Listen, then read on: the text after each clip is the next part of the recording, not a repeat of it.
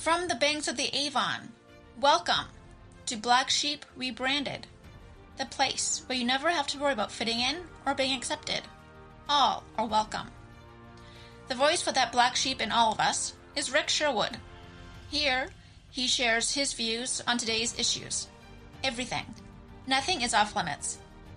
His insights come not only from his years as a psychotherapist, but also his many life experiences. Do you have something that you want to hear his take on? Find us on Facebook. We're Black Sheep Rebranded. Email Rebecca at rstherapygroup.com, Rick at rstherapygroup.com, or visit our website at blacksheeprebranded.ca.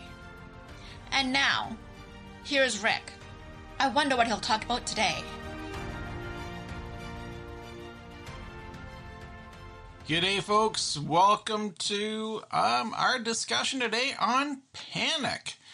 And yes, welcome. Thank you back to come on back and to hear again what we're talking about here. And it's kind of an ironic thing that we've decided to chat about today, and that's basically the word panic, the emotion of panic, what it is to have a panic attack, what happens psychologically, emotionally, and more importantly, what we can do about panic.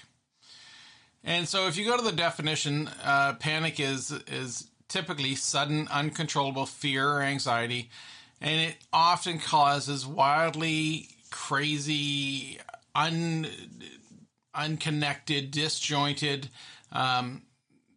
behavior where we just really aren't thinking and stopping and trying to be a little bit, let's just take a deep breath, and that is the nature of panic. It causes terror. It causes people to create mass hysteria at times. There was a time a few years ago when North Korea was potentially going to send a nuclear bomb or a missile towards Hawaii, and people were hiding in sewers, and they were just mass hysteria. And it's not to say that they shouldn't have that fear, but at the same time, day-to-day panic, and when I say day-to-day panic, I am encountering people who are panicking because the phone rings. Oh my God, who is it? Somebody's at the door. They go to the mailbox. They owe money, or they have an ex, or there's any number of things or occurrences coming out of the woodwork. One of the most important things to understand about panic is largely our subconscious and our mind creating mass hysteria within us about things that we have no control over. And when I say we have no control over them, I mean, we really fundamentally don't appear to have control. And so that's what creates the panic. So as a kid coming home from school, knowing it was report card season, not knowing exactly when my report card was going to arrive in the mail, because that's how the report cards for high school used to come. The goal was to get home and get your report card before your parents saw it. So then that way, you could be ahead of the curve, ahead of the panic. And so you'd get off the school bus, go to the mailbox, and look, oh, it's not there. Oh, there is no mail. Oh, shoot, did Dad already get it?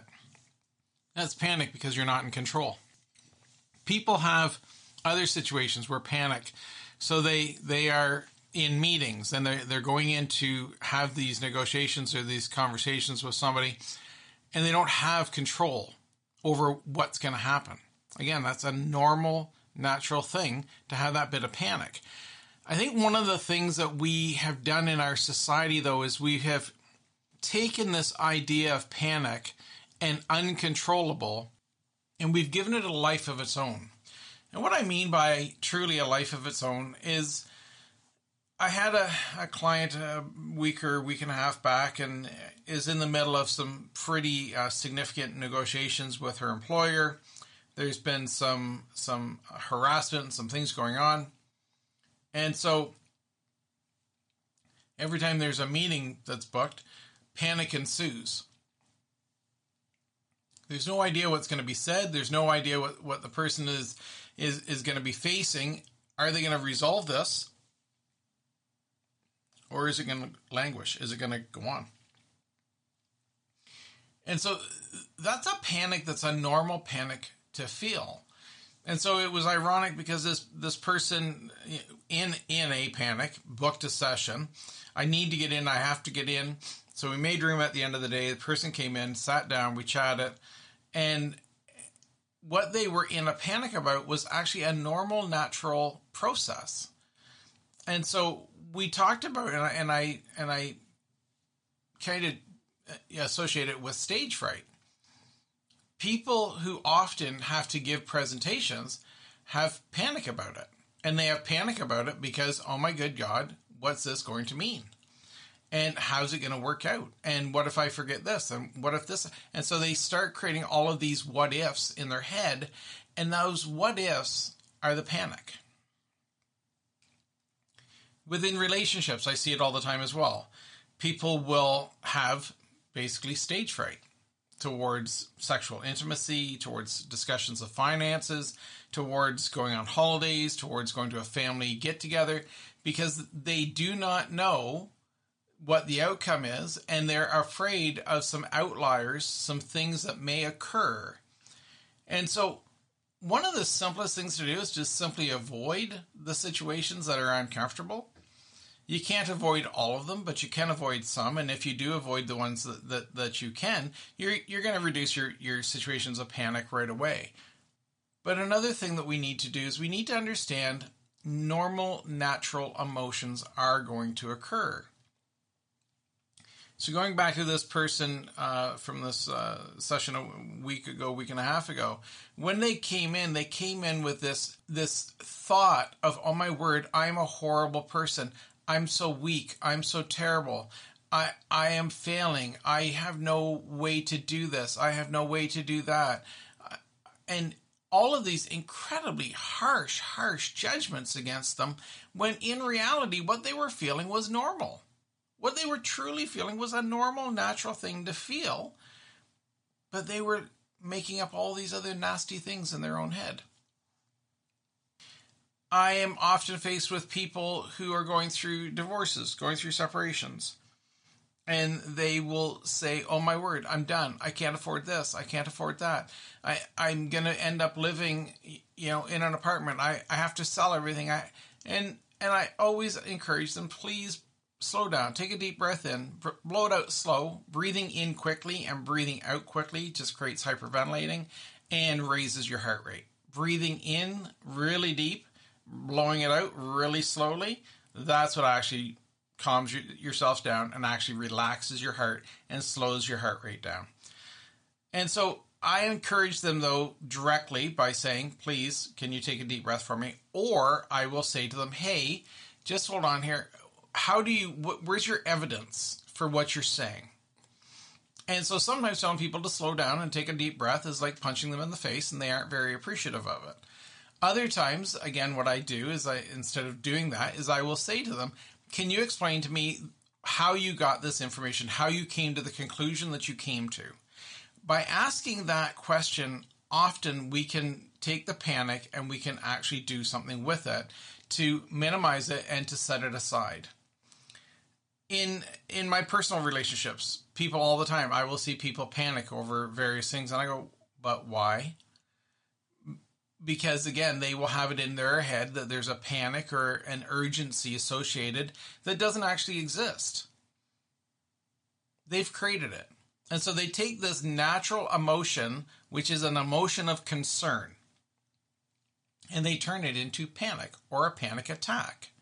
And so this client turned her meeting and then what occurred during the meeting into a panic attack, which then led to her calling and led to her coming in and us talking. And again, getting her to realize that what she was feeling leading up to the meeting and during the meeting was quite actually a normal emotional response, because there's an awful lot on the line. As I said to her, every single person who goes through a divorce or separation at some point has a moment of panic. They have a moment of deep anxiety. They have a moment of panic attack. Oh my, what is my world going to look like?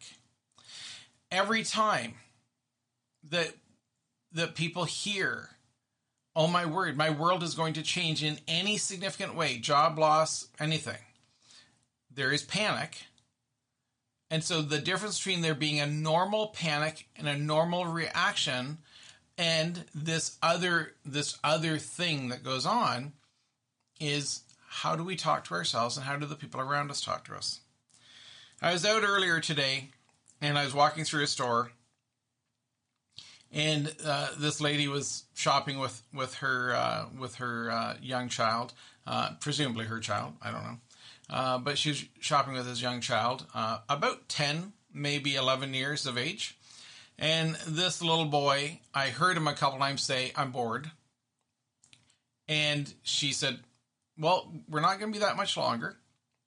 Did what every parent does. And then this kid did what, for him, he should get an Oscar for it. He then said, looked at her, and he pulled on her arm, and I was close enough to actually watch the whole thing, coincidentally. And he tugged on her arm, and he said, "I'm scared." And she paused, stopped, turned abruptly, looked at him. Why? Well, because there's so many people here. And I watched this kid go from a calm, cool, easygoing person into this full manipulation of, I don't want to be here, so I'm going to use my panic and my anxiety to manipulate this adult. And that's exactly what happened. The person took all of the items that she had in her hand, and she actually put them all on a shelf, just right there in front of her. And she said, "Don't worry, just relax. It's going to be okay." Instead of actually going, "Just hold on here. Can I actually talk to this child about what's going on? Can we actually have this?" It was 100% this child playing this adult. And like I said, I watched this child go from calm, cool, resolved, and then suddenly, "I'm scared." Then suddenly, panic. Then the adult becomes panicked because the child is panicked. What that adult missed in that moment, it is their responsibility to not feed into these moments of panic. It's to actually resolve them. But unfortunately, we're living in a time now where so many people themselves are so easily panicked about things that they quite frankly just shouldn't be panicked about. And again, the fact that this child has become aware enough at that age to actually use that as a manipulation tool is startling to me, and at the same time not startling, because again, I see kids manipulating situations all the time, and I see parents manipulating, and it is amazing how often panic and anxiety is used as a tool of manipulation and a tool of avoidance. This is one of the downsides to mental health, and one of the downsides to what I do in the mental health side of my work. When people come along and they tell me about panic, and they tell me about their panic attacks, and they tell me about what's happening, they tell me about their separation anxiety. Most of these situations are created, and when I say most, over 51%. So please don't get anybody's knickers in a knot saying all of the time, but in a majority of the time, which is over 51% of the time, people are taking an uncomfortable situation and they have nothing else going on. So then they just tell themselves over and over how horrible it's going to be, how terrible it's going to be, how this bad thing is going to happen. This person said to me the last time I saw them that they thought I was fat. And so if I have to see that person again and they have to tell me that I'm fat again, I am never going to be able to live that down. And the story that begins goes on, and next thing you know, you have a panic attack. We owe it to each other. And so I'm going to use Rebecca as an example the other day. People who have known Rebecca a lot longer than I have will tell you that she's an anxious human being. They will tell you that she has challenges with anxiety. They will tell you that she has all kinds of things. And I will look at you and I will say, and your point is what? So the other day we had a tree that we need to cut down. And ladder, rope up to the tree, chainsaw. And I said to Rebecca, do you want to jump on the loader? Which she's only drove a few times. And so anybody who's going to, again, sit there and spin, just hold on here. Don't take a deep breath and get yourself too worked up yet. And I said to Rebecca, okay, all that I need is kind of the weight of the tractor and the loader, which is a couple thousand pounds, pulling backwards on this tree, just to give it a bit of a nudge for it to roll the right way off the stump. So when I cut the notch, again, I cut the notch so that when the tree would roll forward onto the stump itself, because that's typically how they happen, what it would do is it was cut on a slight angle, so that would help the tree also go in the right direction. And then she'd have this bit of pressure on with the rope, and so she would be fine. She's only drove this tractor a couple times. She's not a farm girl. She's learning to be a girl with equipment and hose and loaders and everything. She is doing quite well. But I just nonchalantly, not to worry, just do this. Don't touch the pedals. You don't have to do anything. It's hydrostatic. Just reverse. You're going to be good. And you know what? Because I didn't turn it into anything, neither did she. She was 100% a trooper. She's on that tractor, ropes hooked up, tugging back, right? Doing all the things that she needs to do. The tree fell exactly where we needed it to fall. And I mean, exactly. It fell between a railing and it fell between a flower bed. It literally fell exactly where it needed to fall. There was no issues. There was no concerns. There was literally nothing. And one of the reasons why that went so well is, yes, I have decades and decades of experience around equipment and falling trees and doing all the things that I've done in my life. I've got lots of trades. I have all kinds of background that I'm coming from. But the most important thing is that I had belief in her. And because I had belief in her, she didn't have the opportunity, nor did I give her the opportunity to have panic. It was very, very quick, very simple. This is what I need you to do. You know how to do this and this. You're fine. The rope is twice the length of the height of the tree. There isn't a chance for the tree to hit you. I talked to her about that so that she would know. She wouldn't get that in her head. And you're good. You're golden. Just put some back pressure on it, and that will start the tree going in the right direction. Everything's fine. So again, people will sit there and they will say, well, but she's an incredibly anxious human being. No, she's not. What she was is she was around people who promoted her anxiety. They promoted the fact that anxiety is how she should feel about things.